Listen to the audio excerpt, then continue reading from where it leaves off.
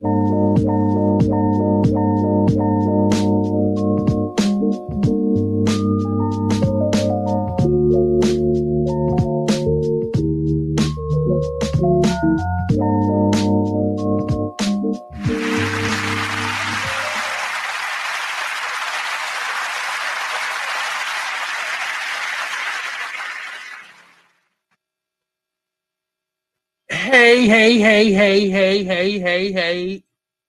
Oops. Did I do it? Sorry. I was fixing my camera and it messed up. So, how's everybody doing? I am your host, Nate. We're here live on the Artist Exchange radio show. We have a guest coming up today. Well, he's been on the show before. He's an author, teacher, and a businessman. So he's going to tell us a little bit about the business of being an author, as well as giving us a little bit of insight on his latest book that he has coming out. And we're going to learn a little bit about him as an author, as an artist, as a retired corporate employee and such. But before we get started with the interview, I just wanted to say, well, Monty doesn't want me to say the real word, but the poop show is now in its second phase. That's not what I said. You can say the real word. Oh God. Well, the shit show has started. Now the drugstores, I believe Walmart, Walgreens, Rite Aid, CVS, and I think Target are all now administering the vaccine to the public. I believe you have to go on their website and book an appointment. You get there, and there's a person at the front that is checking you in, making sure you are who you are, checking IDs, driver's license, and such. But it seems very disorganized. And the CVS that's in my neighborhood, I remember when you could go in the parking lot and get your swab done to test and see if you had the coronavirus. And that's a question. So when you go to get the vaccine, do they make you get a test first? Or does it matter whether you have coronavirus or not? I didn't read that anywhere, and that question has popped in my mind. So I wonder if you could take this test, if you can get the vaccine, if you have coronavirus, or do they? I don't know. I don't believe that works anyway. But so the CVS by me, I'm in there trying to get some things done, and it's a bunch of people in there waiting to get a test. Just a bunch of people. It had to have been about almost 20 people in there. And it was people coming in the door when I decided to desert my cart and get out of there. It just felt like it was way too many people in there just standing around in the front of the store, right by the register. I mean, they have a second door in that CVS, and then the little doorway is where they were doing the actual vaccine. So these places aren't set up. It's not sterile locations. It's not like a minute clinic where it's an actual mini clinic. It's not like that. It is. This one is doing it in a doorway that they don't use. It's like the sliding doors, that little vestibule area, where they don't use that second door. They only use the back door at that location, and that's where you're getting your shot at. It's just a lot that I just don't trust. I know it may be a little too much for all the hospitals and offices to like your doctor's office to administer it to you. You're probably, a lot of hospitals and clinics probably don't have the proper equipment to be able to house the vaccine, because I think you need a special refrigerator in order to have the vaccine. I'm lost right now. I'm confused. I don't understand what's going on. And I'm worried. A second part of this news, me being a person who works in the school system, I teach. At this point, I'm not really ready to I don't think I'm ready to return back to a classroom. I don't think I'm ready to. I really don't think I'm ready because the children don't have a vaccine. And the strategy for the school system is to have these students sitting in a classroom all day long. Their enrichment teachers, or if they take other classes like music, I teach theater, their enrichment classes, those people are going to be virtually brought into the classroom to the schools who are able to do it. A lot of the schools that are brand new, well, not a lot of them, the schools that are brand new that were recently built are now all smart classrooms. So they have the technology to be able to Skype in and video virtual in a teacher. But your main teachers, and this is mainly for K through 5, they're going to be in one room all day long. And that's not abnormal because for the most part, outside of their enrichment classes, which they may have 1 or 2 a day, they are already, but they're used to moving around to the classrooms where their enrichment classes are. But I don't know how this is going to work for, I just don't know how this is going to work. I don't know if we're ready. And someone sent out a meme.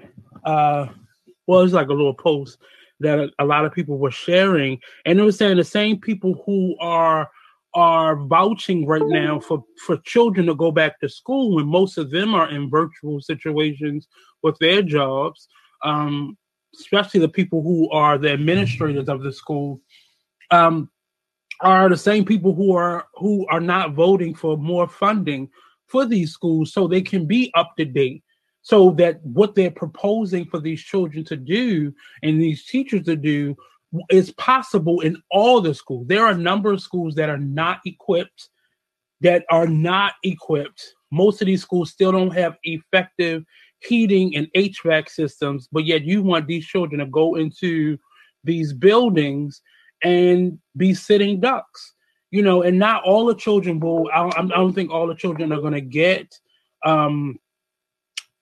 of coronavirus or the virus, but a lot of them could pass it on and bring it home or bring it to school. I know children who are sent to school with pink eye, stomach virus, chicken pox, a number of sicknesses that can get people really sick. And a child's cold will sit you down. For adults to get a child's cold will be detrimental to any adult. Most adults, rather. But I'm not as much afraid of this vaccine or this virus as I am worried that a lot of people want to get back to normal. And I don't think right now is the time. I know a lot of us have been cooped up in our homes for almost a year. This time last year, I was doing a play. And now, granted, I got to do another production in the middle of this year process, but it was very restricted and very limited. I think we did an audience one day with like maybe 19 people there, which was still scary. And I think a lot of people are forcing our hands with returning back to the school system or trying to get back to normal. And one of the things that is puzzling me that what people don't realize, the United States right now has the highest number.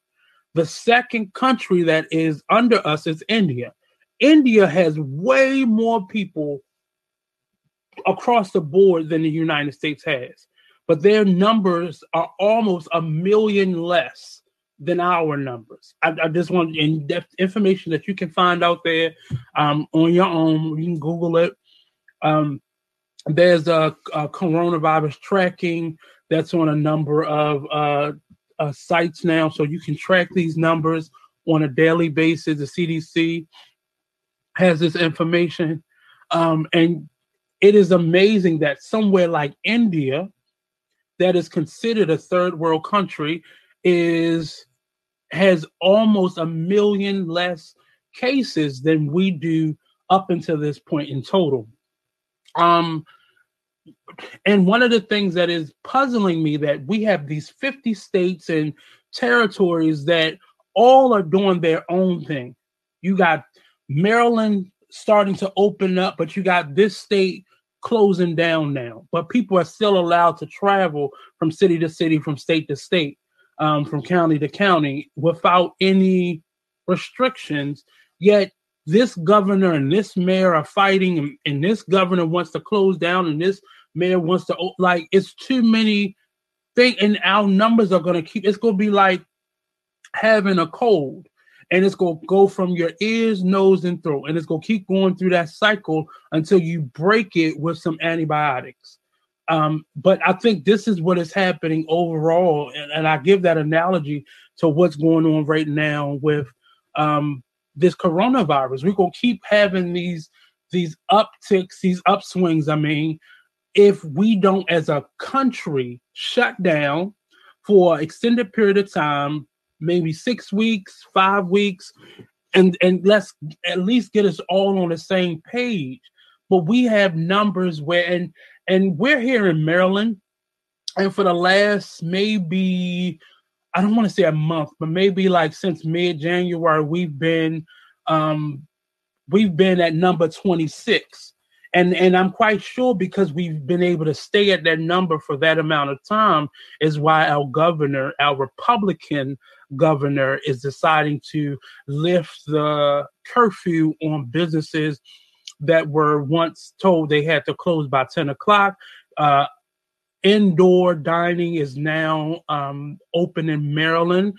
I know our mayor is deciding to do other things, and he's going back and forth on what to do. But, across the country, places are allowing indoor and outdoor dining to continue to happen, or with a little bit more people, I think up to 50 or 25% capacity. I know people want to get to a norm. I know people are itching to get back to a norm. A friend of mine just flew home to be with her mom, and she said she was like, when they were standing in line to board the plane, she said there was more social distancing in that line than it was on the actual plane. And I know what it feels like to, plan ahead for a trip. My birthday last year, I was supposed to be in New Orleans. Christmas, I was supposed to be in Hawaii. I had a couple friends of mine, we had planned a trip to Hawaii. That was canceled. And we were going to go on a cruise this year. That damn sure is canceled. That ain't happening. But there's a lot of people who are waiting for us to get back to norm, and it's just not happening. And I'm trying to figure out, what is going on, and why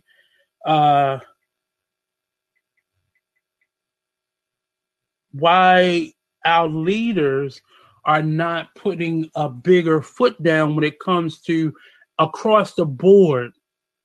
And I don't know if this is even possible for our Senate or president to enact right now, but all the, federally mandate that all the states, all the cities shut down. I know it's going to be people that break the rule, but if all of the cities have the same rules, the same curfews, and are allowed to open up at the same time, and they shut down at the, I think we will get a better. You'll see the numbers dip drastically. I know it.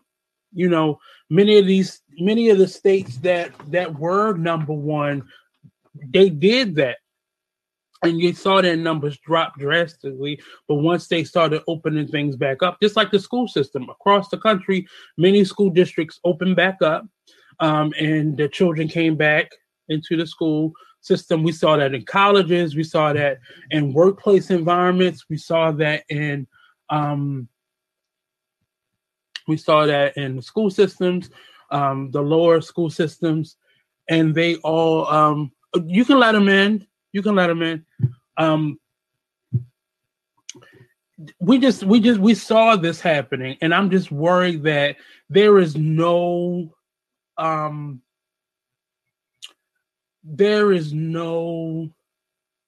type of preparation for this. You know, as I said, for the school system here in Maryland, the strategy, well, Baltimore, I can't speak for Maryland, and the strategy here in Baltimore was these pre-K through 5, were going to sit in a classroom all day long, socially distanced.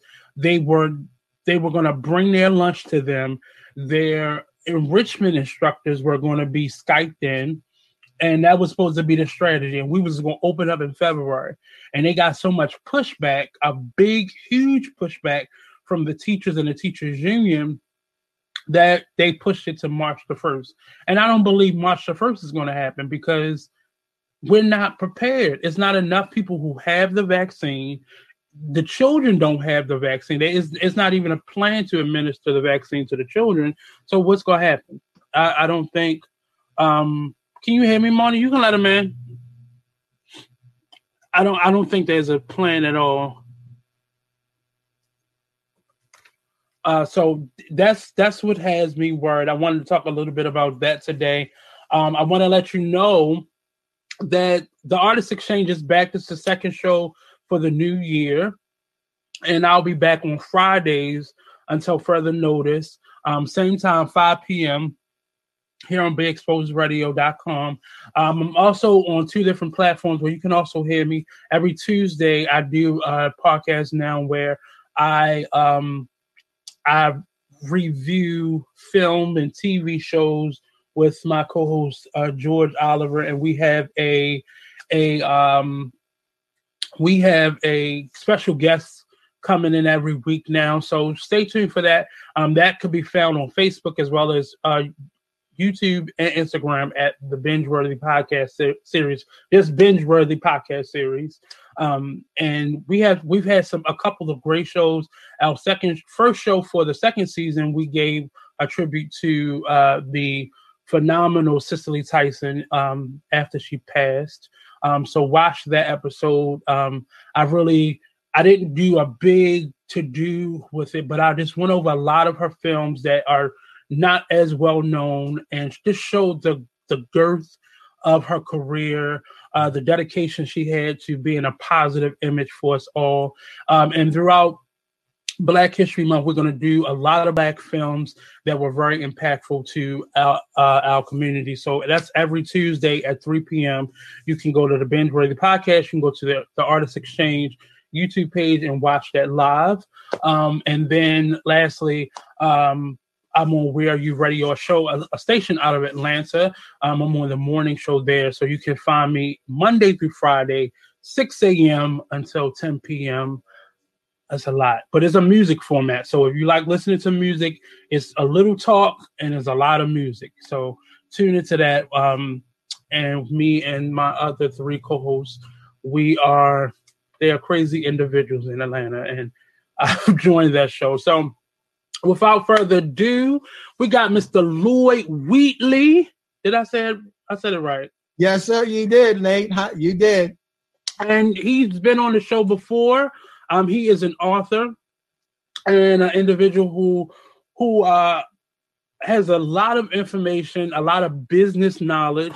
And I'm always curious as to how artists kind of transition that business side of themselves, because we got to eat. You know, yes, sir.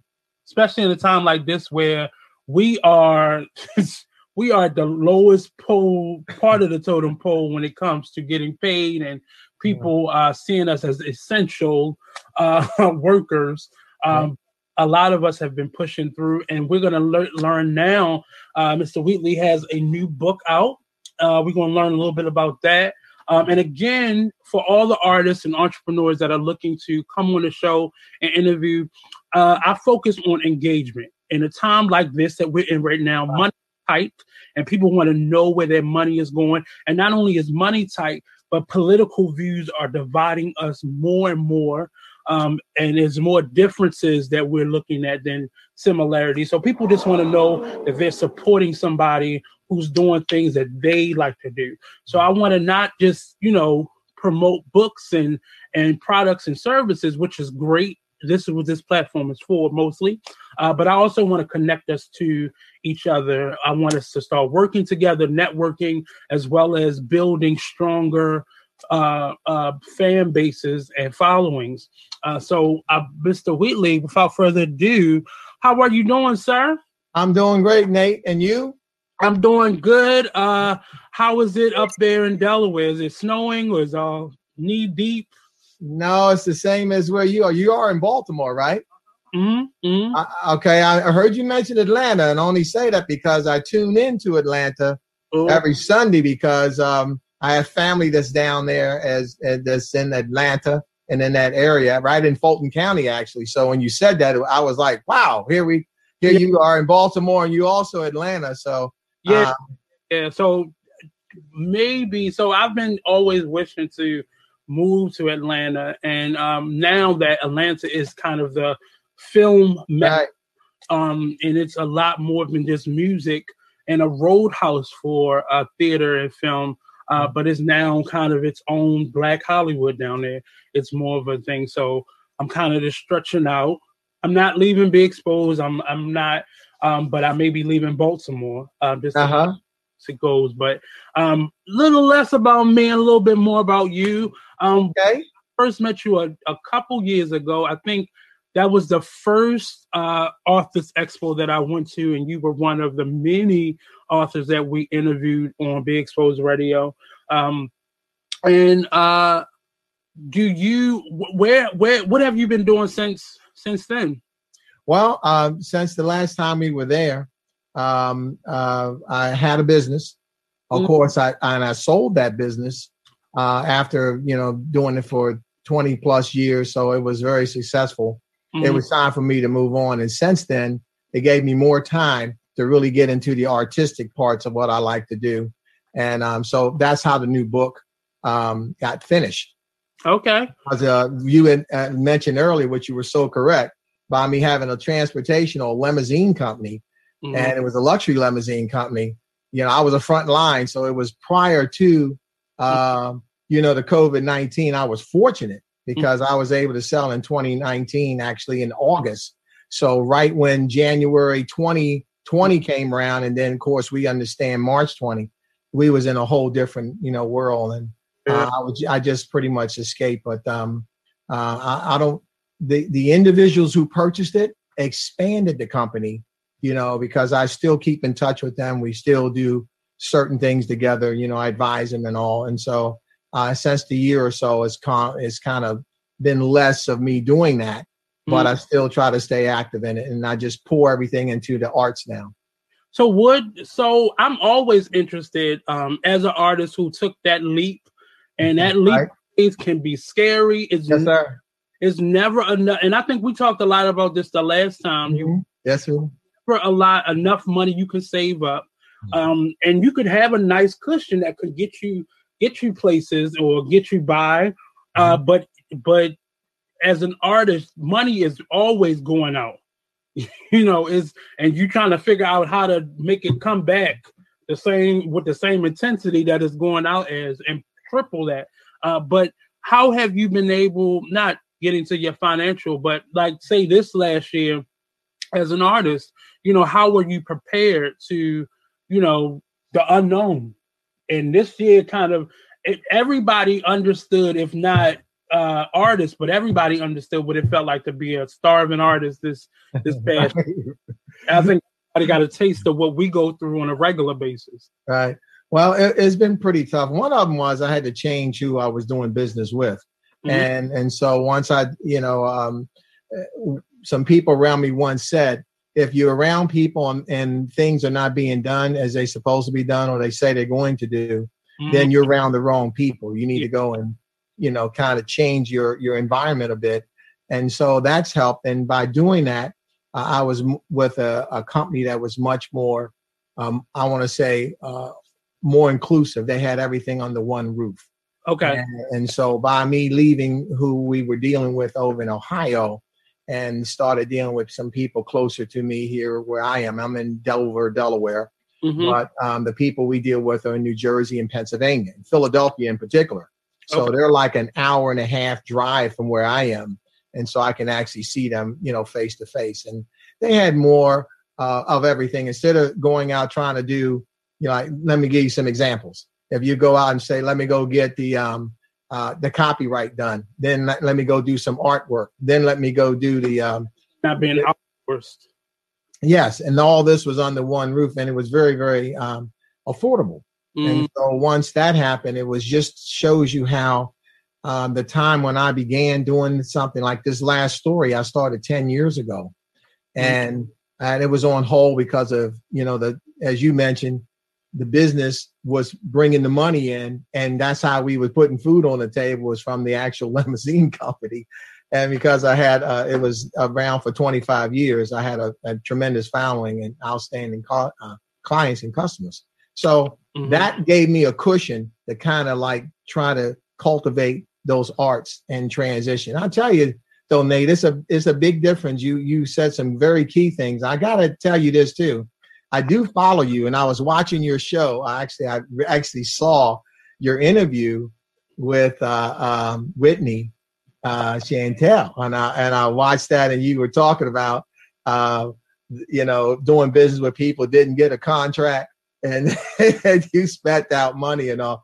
And my heart went out to you. I went, oh my God, no, he understands this, and he realized that, because when you talk that, people start going, whoa, I thought we were pals and friends. I'm here to tell you, and you can see in my bio, when it comes to business, is nothing personal.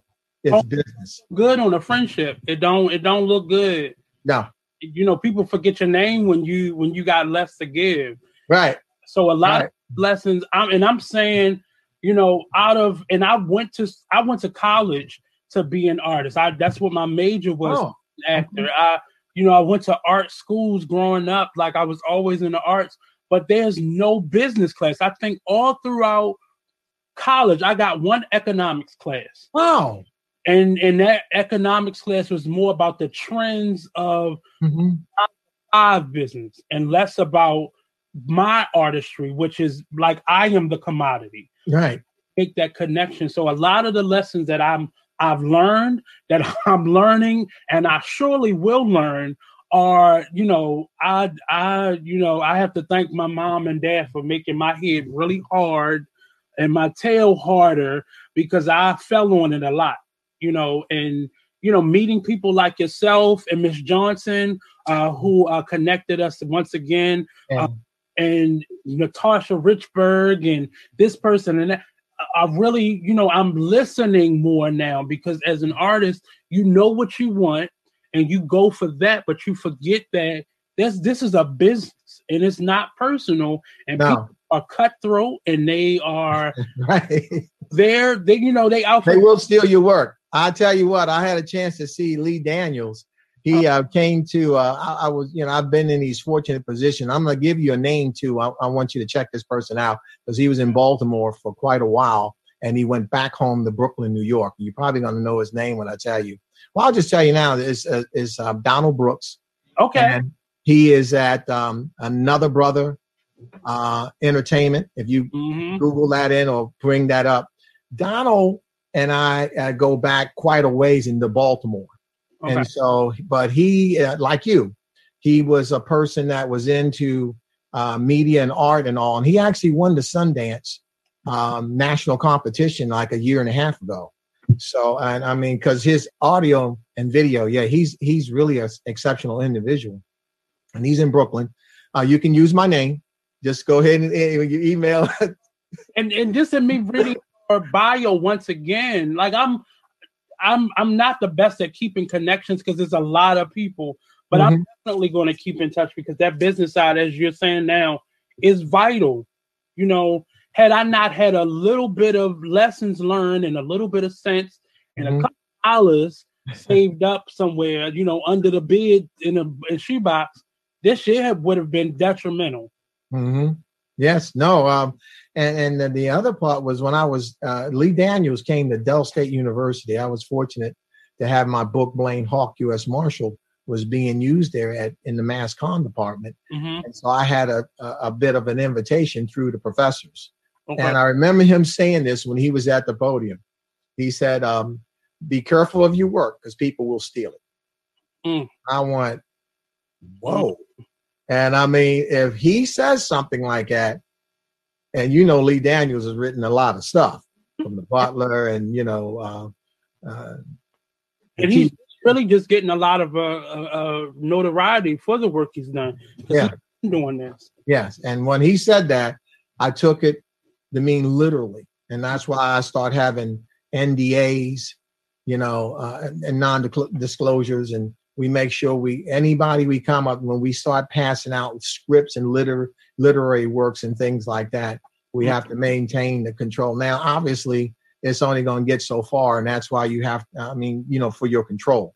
So you're going to have some other, like, I want to say, lines you can't cross, such as nothing can be transmitted or given to that deals with this subject matter or this information unless it's permission from you as the artist. Well, so we learned that when films or TV shows or projects in general are coming out, and the companies that are overseeing it, they put a gag order on the people involved in it until it's ready to be promoted, because you learn that there's a process in sharing information. Sometimes we get so excited about the stuff that we're working on, about the process, because we see the achievement happening, that we speak out too soon, and people either backdoor you or figure out a way to do it before you. And, it really, I tell a lot of the younger artists that I work with, I tell them, make sure you own the name that you're using. At the beginning of all of this, it wasn't, website wasn't as important when I started the Artist Exchange about 12, 13 years ago. It wasn't as significant because I was just in the work of doing it.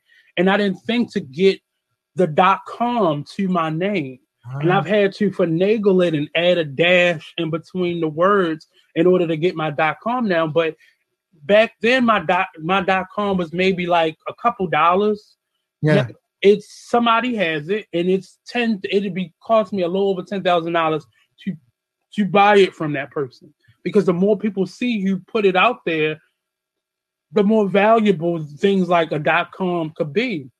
Right. So knowing stuff like that is very valuable, but a lot, it's like I was a schooled artist. It wasn't like I just came up and did all this naturally. I went to school and learned a lot of it. Okay. Yeah. Business side, we're not taught the business of being an artist. You learn that when you get that first bankruptcy. That's when you learn of it. But in terms of you doing a lot of business, you having your own business, how has that helped you with promoting your books and your literature side of your artistry? Tremendously, because as a student, and I went to college for business itself, most people don't see the difference between marketing and advertising. They all fall under the same umbrella when it comes to business. And there are, as you know, there are target markets. And then if you have a target market, you have to advertise to it. To answer your question more specifically, when we were in the transportation business, we had to face that many times. What is it that we do? Better question, what is it that we don't do? And so when I was able to do that, because one of the things I would tell students when I would lecture in these classes at the at the university or wherever, I would say, what do we have different? We have a vehicle that has 4 tires, has a steering wheel in it, has a seat. It's just like your car. And they would be looking like, that's correct. Absolutely. So what makes it different? Right. What makes it different where somebody would want to use it? And that was what you hear today, a lot of brand. And then it had to do with certain images that we wanted to. Aesthetics was the main important. We made sure everything was always pristine. We made sure it was of the best quality. Okay. I know, and this is something that we have that happens with us as individuals motivationally. We say we like to have things, treat others as you want to be treated. And if you go out to get something of service, you want it to be good. You want it to be the best since you're paying for it, right? Right. So we made sure we did that. And that was really the biggest difference. That price breaking, making sure we was in a price that we understood what the metrics were for us to make, profit margins. So we did that. It was, analytics done with this. So we were able to understand that. And so we weren't the highest, we weren't the lowest. We was in the price that worked for us. And as long as we did that and maintained those aesthetics I was talking about, not only did we have return customers, but they told other people, you want to use them.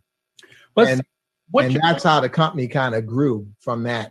But what you're saying right now, especially as entrepreneurs and artists, which are the same thing, but you use them separately, but we often either we're in a corporate America job that gives us all of that knowledge and we're using it to make sure somebody else's wife can be leisure and a philanthropist and all those things. But we don't ever, as artists, we never take those skill sets with us.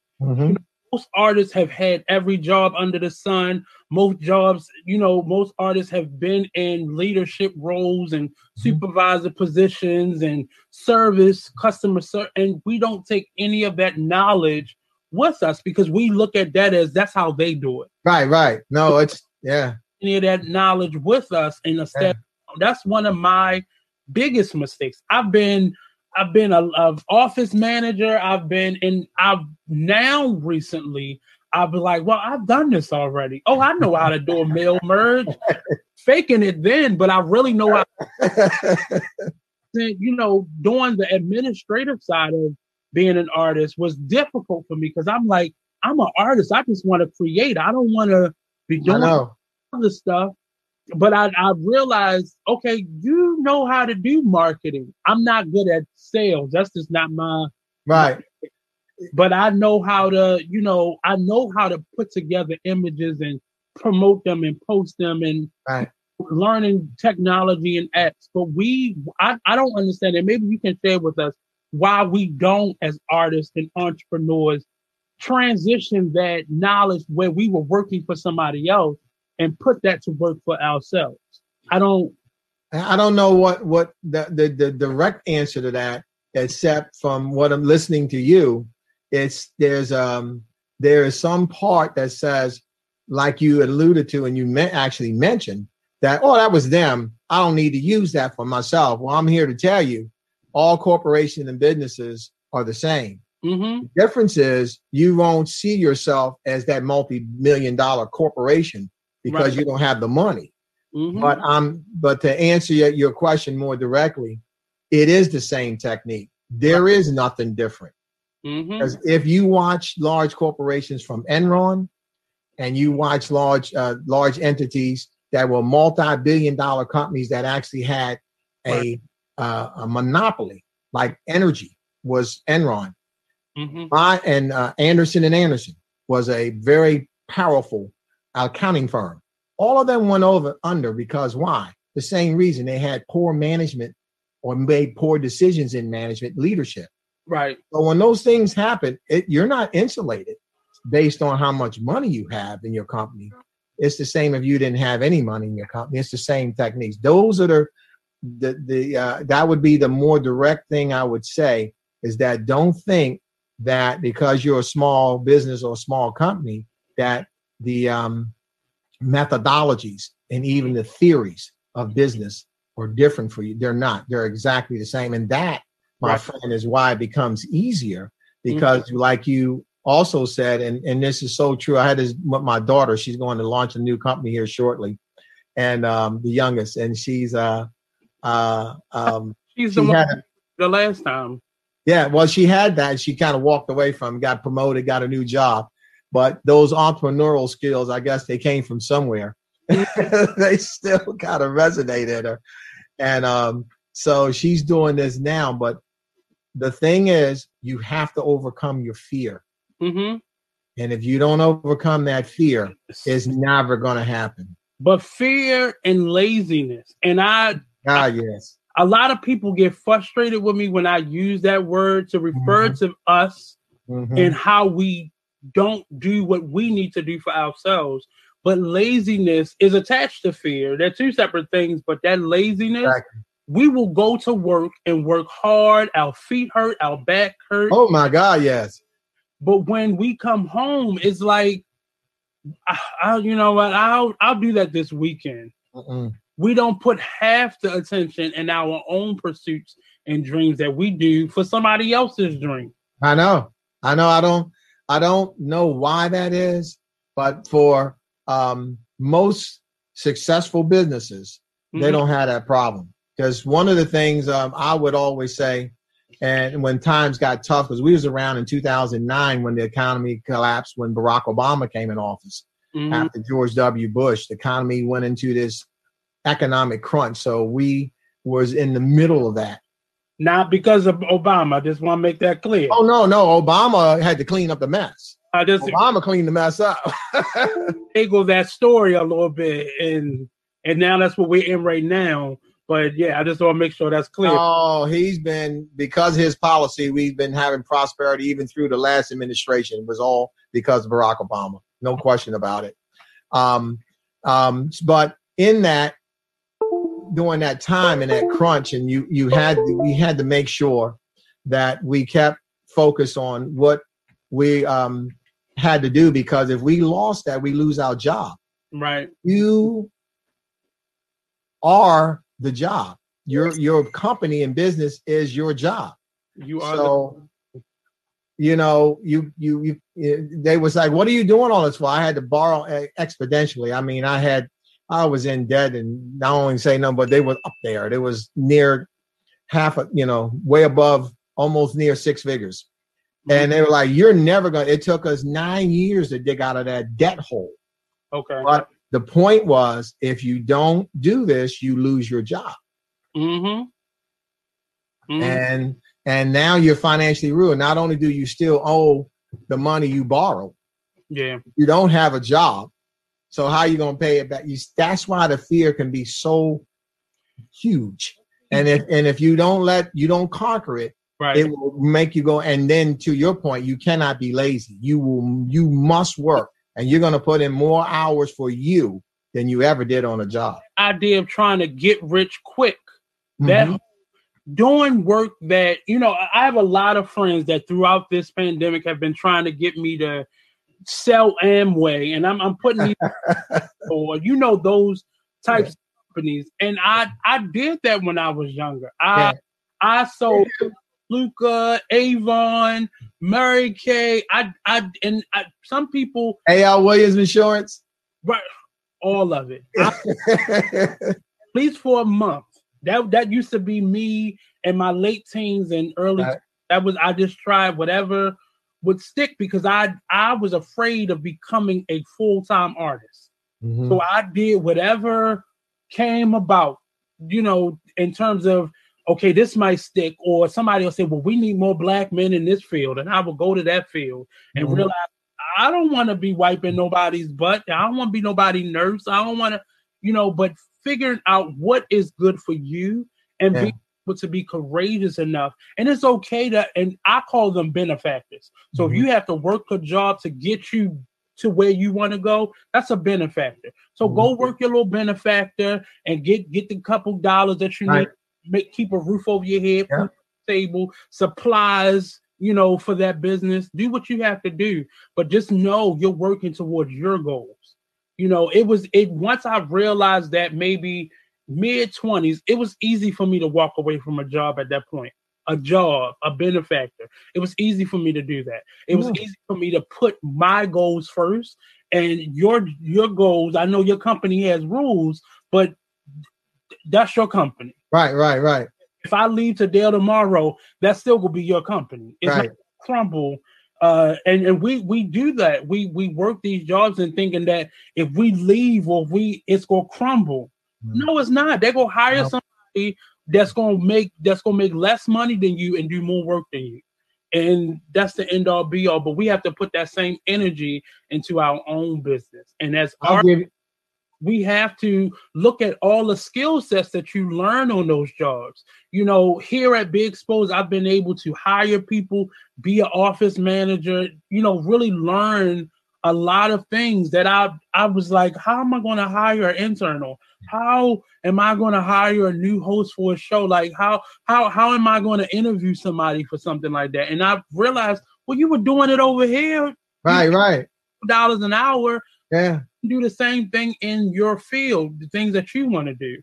And it wasn't until I really connected those two words and start building a bridge with the things that I've done already, those resume builders, right, to my own career. And it got so much easier. I'm not saying it got easier in terms of being able to handle it, but I was able to like work through a lot of hurdles and roadblocks that was stopping my progress. But now I had this pool of information of experience to pull. Right. Right. In terms of you now, well, not now, in terms of you living as an author, how has your entrepreneurship kind of prepared you to be an author? Well, it was easy because the only difficult part of it was the first part. It was easy because I understood a strong foundation mattered. Mm-hmm. I already knew the fundamentals. You know, I had bank. I had I know law because I was in corporate America, and I also was able to deal a lot with legal things with contracts, as we had state government contracts. They have RFQs in them. These are some technical terms, request for quotations. So you had to meet the limits of what they were asking for. And these contracts was over six figures at the time when I was having them. So for us to win them, we had to be precise and understand it. Well, I only had me.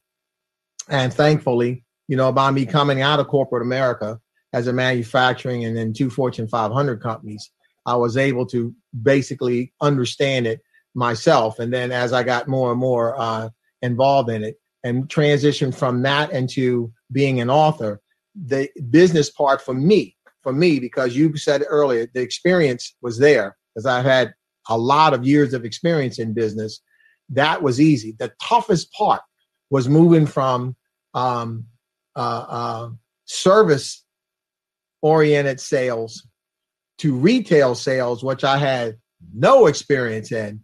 And it's like, okay, this is not, where you go and, we dress up in in a tuxedo and we go to a wedding with you or a funeral or whatever it might be, or you go out to a club or to a party. We're with you. And now we say, no, we want you to buy this item, this thing I got here. And you go, well, I don't want that. And so how do you get that to happen? And, retail sale, you got shelf space. You start hearing about necessity and need. Someone doesn't get it, don't take it personal.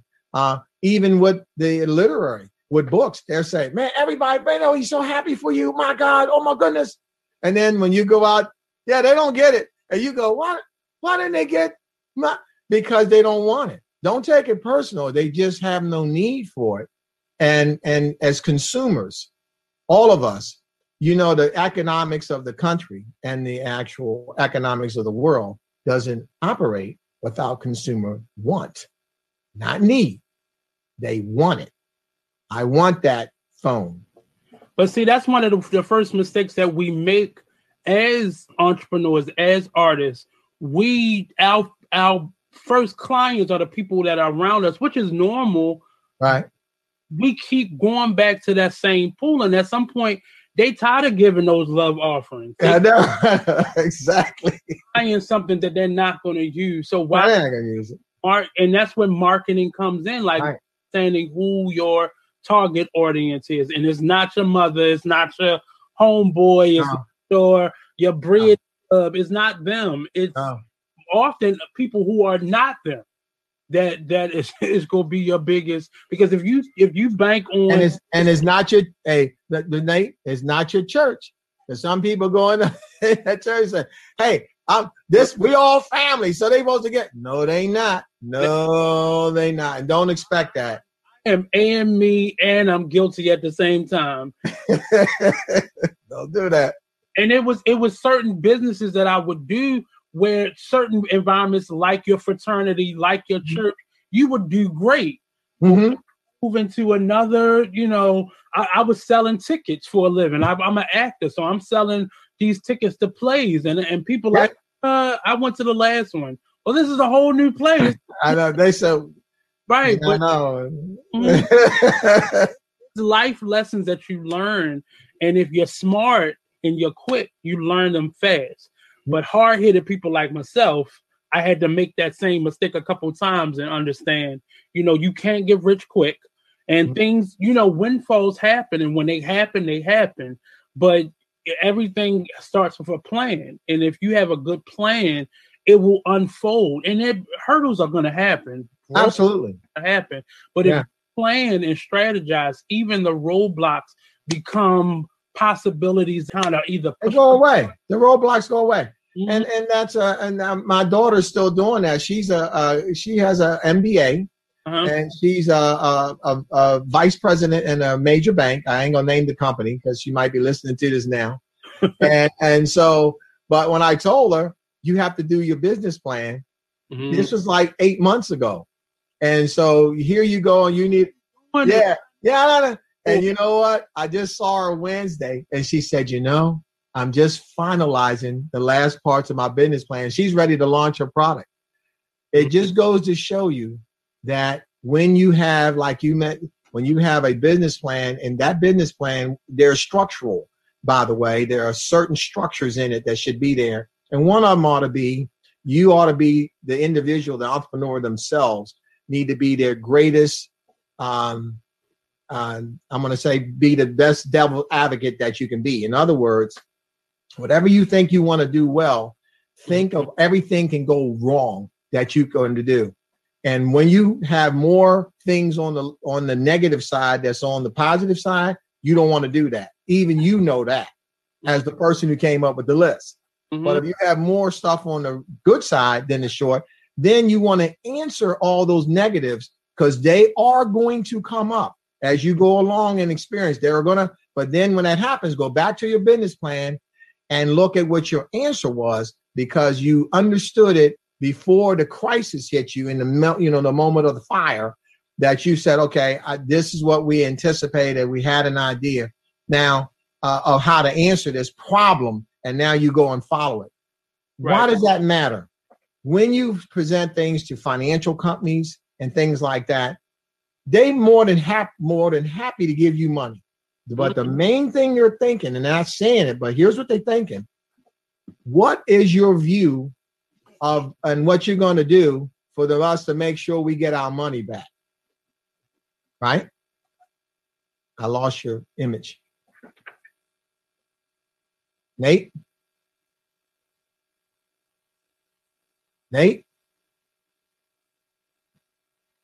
I lost your image. Yeah, I'm not sure what happened, but he's still there. He didn't drop out. Yeah, I can hear you. Can you hear me now? This is the producer. Sorry. Nate.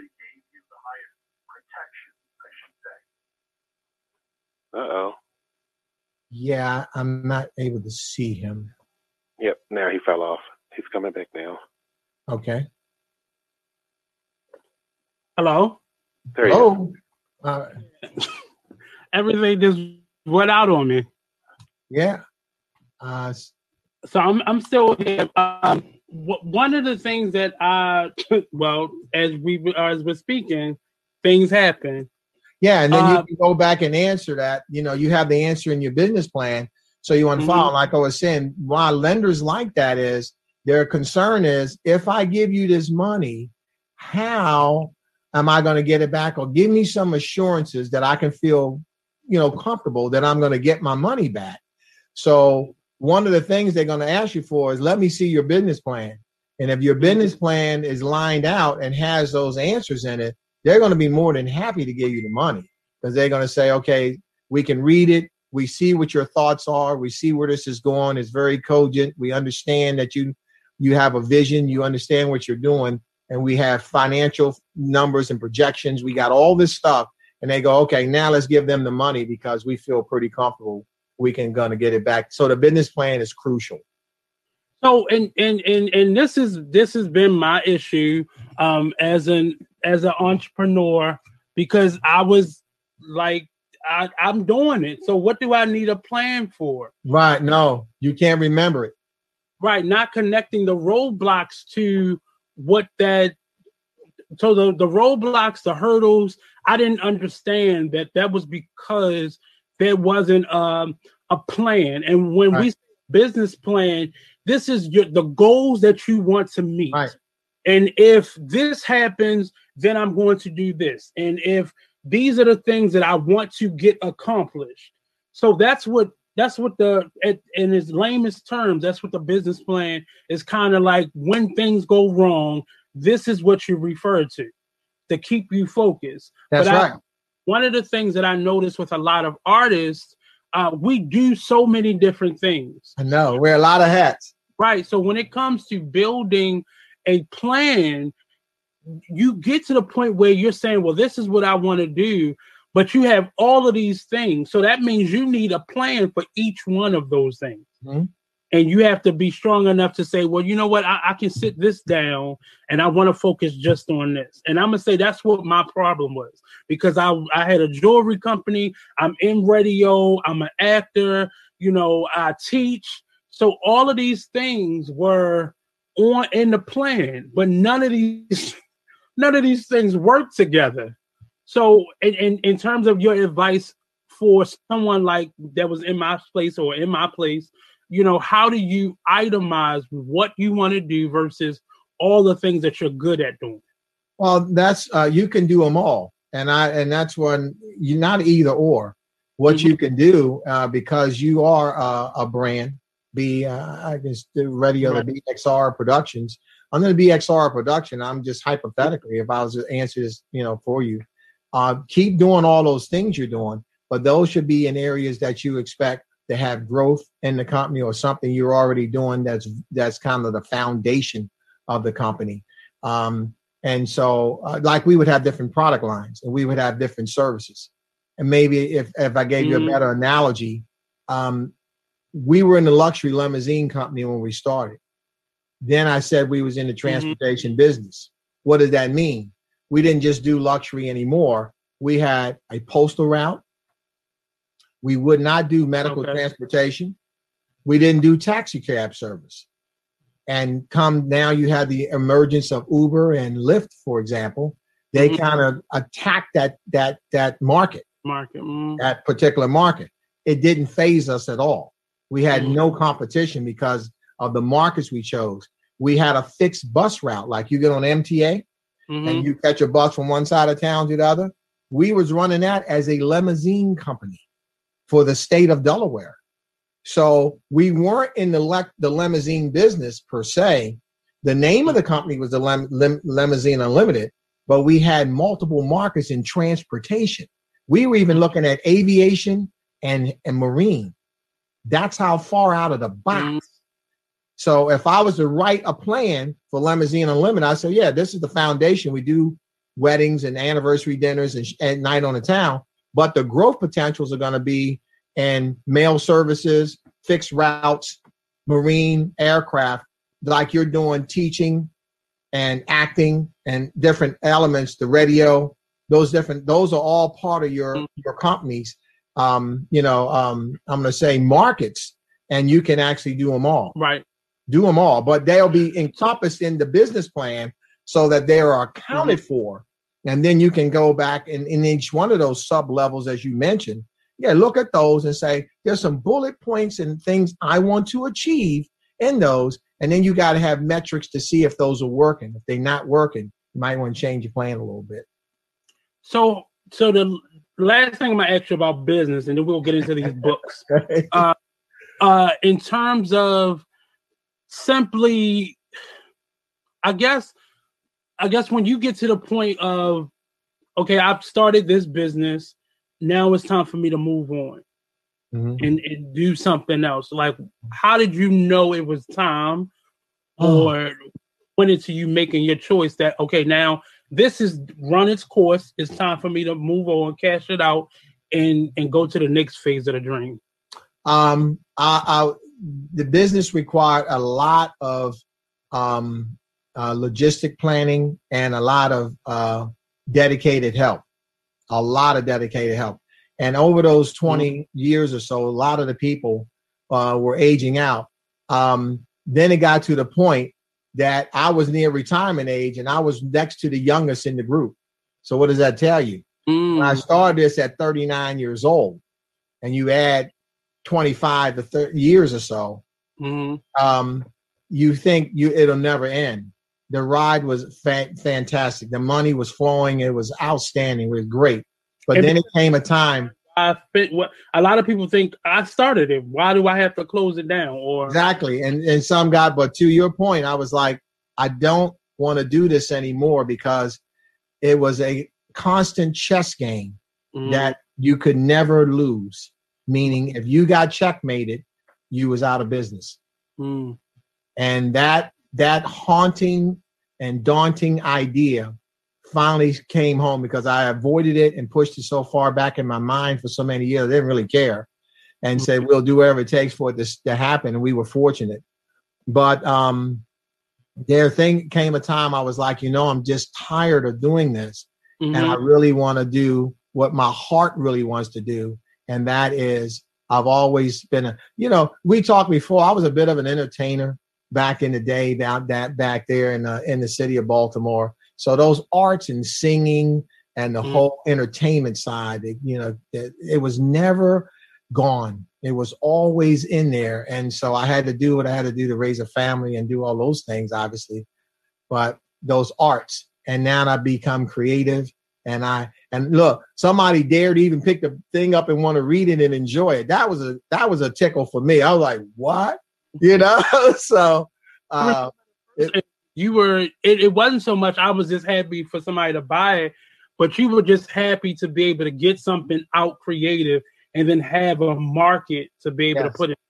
That's kind of I took from the first interview I had with you, but is so and now transitioning into a full-time author, what's the plan? What's the strategy in terms of, say, you're on book? This is book number 2 or 3? This is book 2. Okay. So in terms of you now being on book number 2, you made all the mistakes. You went with the flashy company the first time. Now you're with the more sensible company that's going to give you more for your buck and your time, talents. So you made a lot of mistakes. So and every time you switch careers or switch a dream, some of the same hurdles are going to come back up. Right. And how well you listened the first time, it may be a little smoother. You're still going to go through it, but it's now a lot smoother. So what happened differently from the first book to the second book? The difference between the first book and the second book was the second book had more professional art done with it.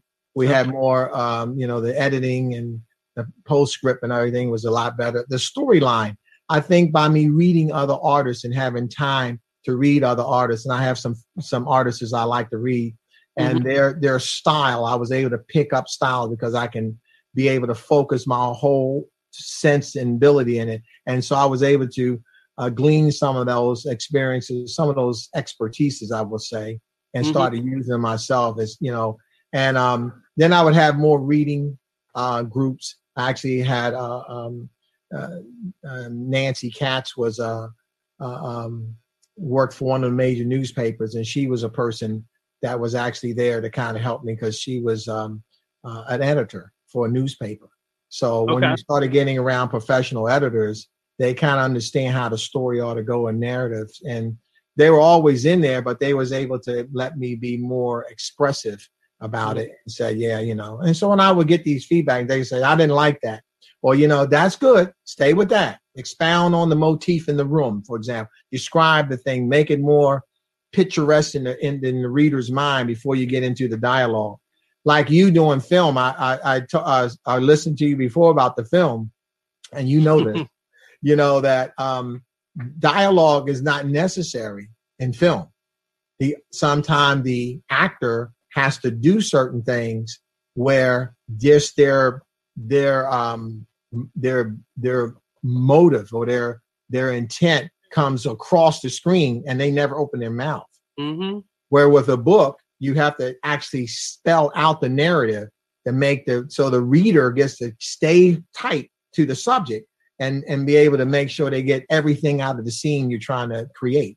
Where a movie is a lot simpler, because they say you don't need to say anything, just cross that out. We want you to just give them the look. Give them the look. And they go, what you mean? They say, that look right there. That's a wrap, that kind of thing. So have you been meeting more individuals that are where you are, that are moving into taking their books into other mediums like film or stage or TV? No, I'm trying to be the first one that in my group that's able to do that. I've not been able to come across anybody who's done that. I've read about some, one or two here in the local area, but no one has done that. I've been around quite a few people that want to do film, or now that it's much easier and less expensive than it was many years ago, where you had a whole team and you had to get the film. Now you got the speed of a iPhone camera on an iPhone that's at the one that you used to have on your shoulder, that big monstrosity with the the battery pack. You don't need that kind of stuff now. And their streaming capabilities, Netflix and others outlets, they're much more accessible. Yeah. And New York, as far as LA and going out there and being with the big film companies, you was kind of locked out. If the Jews and things, I'm not saying it's anti-Semitic, but they pretty much, Metro-Goldwyn and Mayer, 20th Century Fox, Paramount Picture and those things, let's face it. If they value in you, it was hard for you to break into it. Yes. And so now with this, where you can attest to it today, the system is much more easier and you have more opportunity. I think for the most part now, we still need that following. We still need that marketing. We still need that body of people behind us supporting it, because now social media determines whether something's going to get greenlit or not. But now it's just a different marketing strategy. Now you got to appeal to somebody on social media enough for them to make noise. But where are you with? Is it a plan or a strategy, or is it still doing your research on crossing over into other mediums? It's still research right now, and I really want to just nail down. I'm actually doing the third book, Nate. It's going to actually be out the summer of 2022, and it's cast in Baltimore, and it's a murder mystery that's being done, and so that's really the focus. I'm about half done with that, halfway through it, but that's where I'm focused. I want to continue to better more of the writing, because I feel if I get more material out, and it kind of being seen and people can give it some good reviews, that helps build, being on your show is an example of that. And Diamond K, when I was on his show, and other places. So when you get you get some exposure, and then the college and the university, then they do an article on you in the paper, and you get this, try to get some type of exposure, then I'm sure something's going to happen. I just feel positive. We always say, both of us being church folk, okay, write the vision. Okay, write the vision. The vision has been written. And so I expect that to go there somewhere. I don't want to give it a timeline, but I feel very good about it. I really do. Well, I value that you don't have that sense of urgency that a lot of other authors that I come across have, where they got to have a book out every month, or they got to be cranking it out so much. And I think this microwave generation that we find ourselves in now, they have grown used to artists feeling like, I have to make sure they have content. I got to make sure they have content. And then you making all this content, you have watered down your process, your quality, your material, your content. So it's not as it could have been if you had taken that year. I'm not saying we need you to take another 10 years to write. No, I won't be around. At least if you just figured out, okay, in the course of this year, I'm going to finish this book, and then I can do some workshops about the book, so things get strong, and then it's a time when you call on Miss Johnson and we start the marketing and although so there's a process to it again. That feels like what art was when I was looking at my mentors and asking them questions, and then as an art became sudden everything was like this. There was no time to kind of create something. Look at our music industry. There's no longevity in the newer music now because I got to keep getting this out. So the lyrics aren't going to last that long. People aren't going to remember the song in 10, 20 years. Whereas though an older performer, you may not see them as much, but you can hum their song just off the top of your head. Right. So, and I'm liking that to art in general. I value an artist who has patience, and I'm learning patience, and tapping back into that patience that I once had because I was trying to keep up with people, keep up with somebody else. Yeah. And running this rat race, but tell us about your project. Can you hear me? Yeah, tell us about you popped out of just a second. Tell about what? Tell us about your latest project, your latest book. Oh, the latest book is called The Promise Keepers. And the Promise Keepers. Tell us about tell us about the book. Tell us, what went into writing it, the characters and such. Just give us a brief synopsis of the newer book. Okay. The brief synopsis of the book is the characters were created from a scientific point of view. Of course, all of my characters are African American. Okay. They're always going to be in a positive role. And this was a difference from the other book. But the story is these are microbiologists. They come up with a formula that's there to help mankind where they're going to be able to live above land and underwater.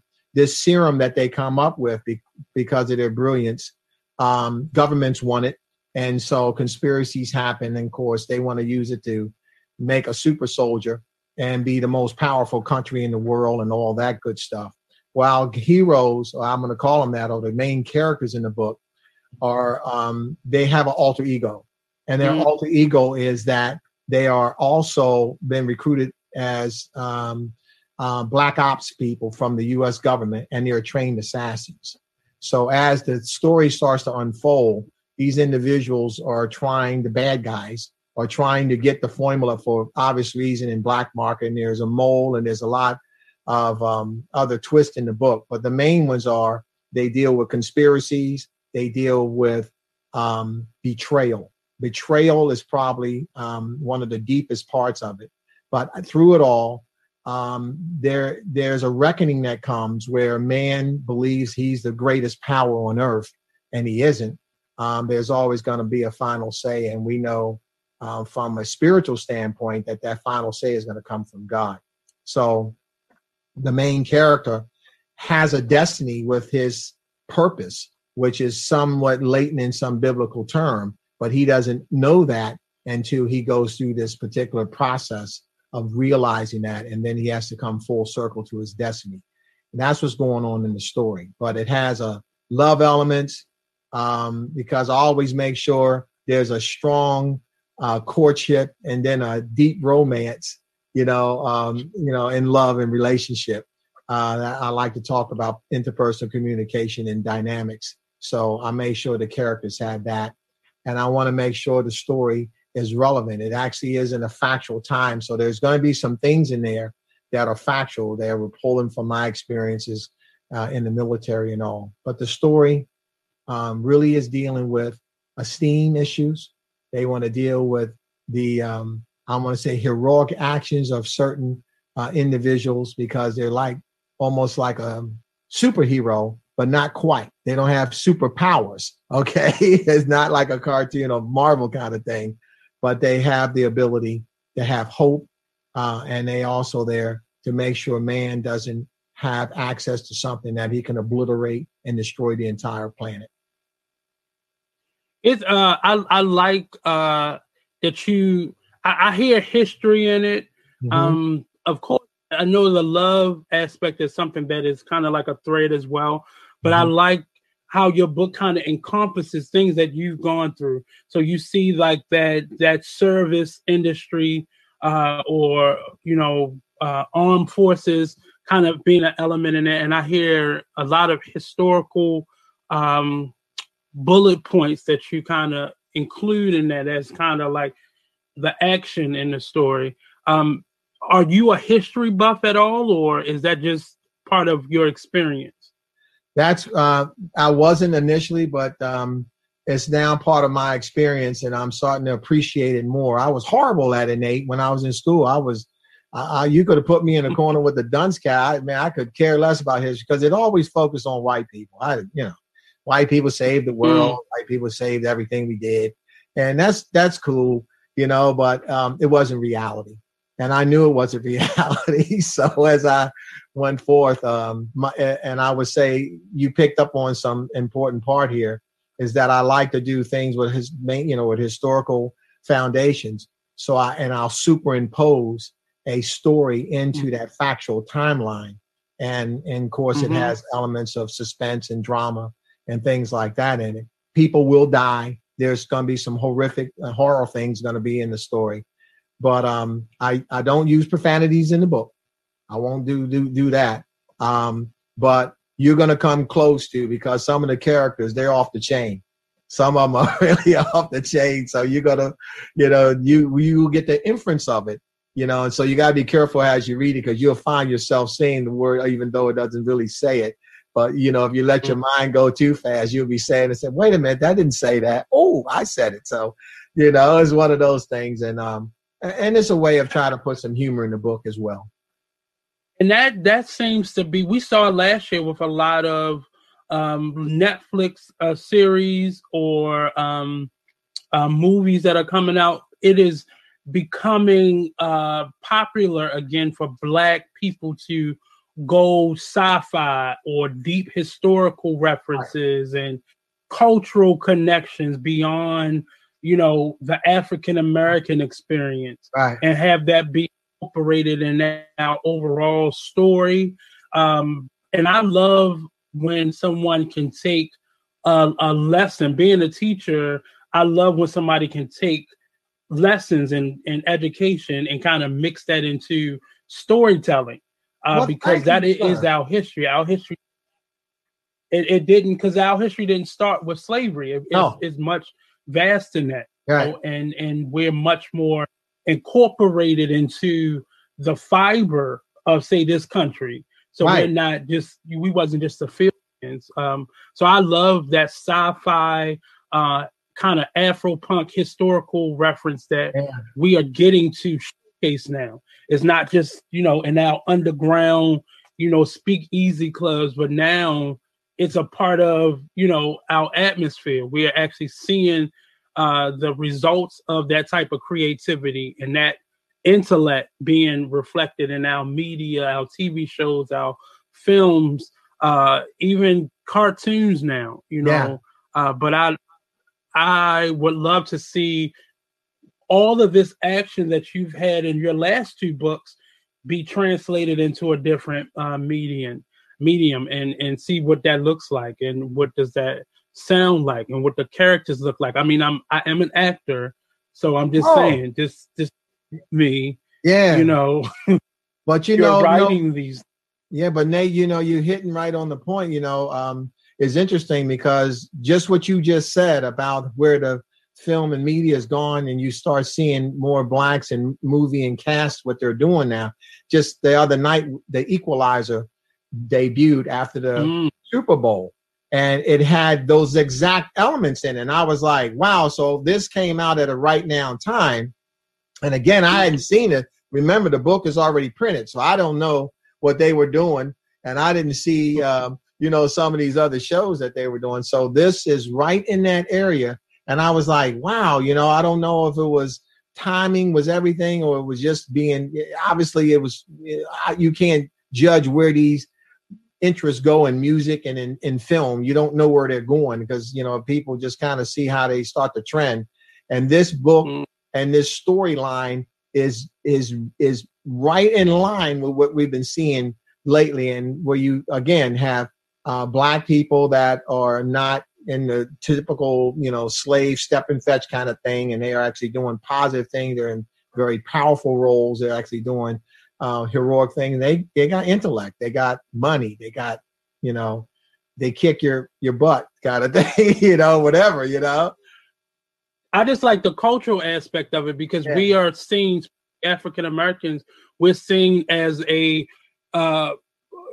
people who don't have a connection to anything directly.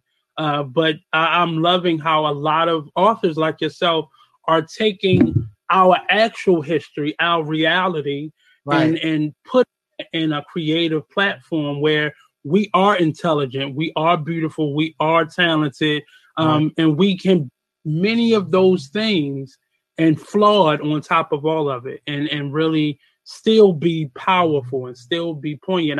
I started today's show with talking about Cicely Tyson, and and just watching the girth of her work, it inspired me as an actor to not only do more, but to tap into my integrity as a Black man, as an African American, as an African descendant, and really tap into work that speaks to my story, and not just, I was reading through your press kit, and that's one of the questions that you answered was, not everybody's story needs to be told. But I like the fact that everybody has an opportunity in some way, whether it be visual arts, music, performance art, to be able to share their story in a different format, whether on a podcast and we're just sharing experiences, or book, or in a song, or in a performance piece, or an art exhibit. Everybody has a space to be able to translate their experience, and it doesn't have to be the same. I'm gonna write a book and I'm gonna talk about my dark days, and I'm saying that while going through the process of writing a book. But it's a honesty that even if it's fiction or a non-fiction genre, it still is your story, because this is your dreams and your thoughts and your experiences all wrapped up into, words on paper. Yes. So I'm really excited that you are still doing it. This is being an artist is a thankless position. We learned that this year. But pushing forward, I can't wait to see what's next, and where you take this next journey, in your journey. So where can people find the book? How can we purchase the book? And how can we find you? Okay, well, you can find the book and get it at major outlets, Amazon being one. Of course, the other one is Walmart. Mm-hmm. You can also go to Barnes and Noble. You can get there's a digital, so you can if you don't get the paperback in the paperback, you can download the digital. You can also write me directly at newhorizonpub.com. You can go to newhorizonpub.com is our website. You can click on the store link there, and if you purchase it through that link, I will get an email from you with the name, and then I'll go ahead and autograph the book, and it will be sent out from our location in Dover, Delaware, to that individual. Okay. So that's if you come through our website. If you don't, you can go to the other mediums. Either way, you're supporting and you're getting the story. And don't let that Blaine Hawk U.S. Marshal slip by you. That one has a lot of, you can use that as what they call a cross curriculum. You being a teacher can appreciate this. You don't use it for just social studies, but what you will use it for as an abridge or a bridge to it, because there are noted historians in there, Black Americans, who did massive contributions to American society, and they're in there mixing with our fictional character. Now, all them people are in italic. And likewise, if you see somebody in italic in the new book, The Promise Keepers, that person is a real person in history, and they were there during that particular time in history. So Again, from an educational standpoint, I want people to see that the books are giving you an education, but they also are while they're entertaining you. And so if I had a style, the style would be I take factual time of history and I'll superimpose a fictional character mixed with non-fictional characters in that story and timeline. So when this one comes out, that's going to be cast in Baltimore. There's going to be names of streets, locations, people's names have been changed a slight bit, but the incident that happened, if you go back and look in the Baltimore Sun newspaper and stuff, and historically, you're going to go, oh, I see who did that. So those, because I was there. So I actually know some of those things happen. So you'll see names and streets like that are real. But hopefully you get entertained by that. And it's called Between My Sisters and Me, where sibling rivalry leads to murder. So all of the quintuplets, 5 sisters, they're quintuplets born, but 4 of them or all of them will die, and 4 of them get murdered for a reason. And of course, the Baltimore City Police Department and this brilliant detective agency has to figure out who did it and catch the bad guy. It sounds like something that needs to be on a screen somewhere. But I wish, as I end all my shows, I ask you, what advice would you give to your 17-year-old self? And what question would you ask to your 100-year-old self?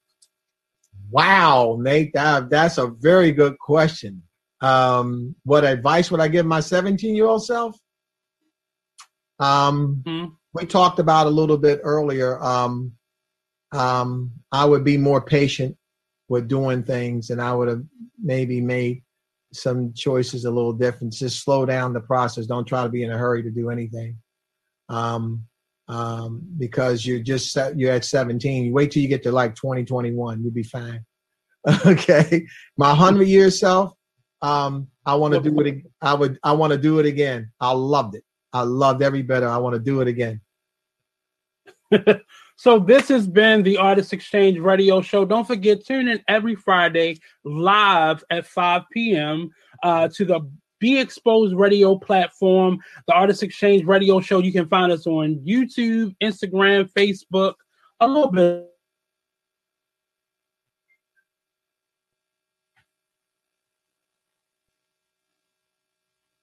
about the art. And just as a sidebar, think about writing a curriculum or a lesson plan along with those historical books that you're writing, because it helps a teacher to be able to translate what your vision was to how we can then introduce that, especially if it's a theater class or a literature class or even a history class. So I'll charge you with that possible. Okay, I will take that. Thank you so much. That's good advice. Thank you. So next up is the Cocktail Social. Join us live on That Crazy Zany Show. Peace out, everybody. I'll see you next week. All right, man. See you later, sir. Thank you. All right. You're welcome. Thank you.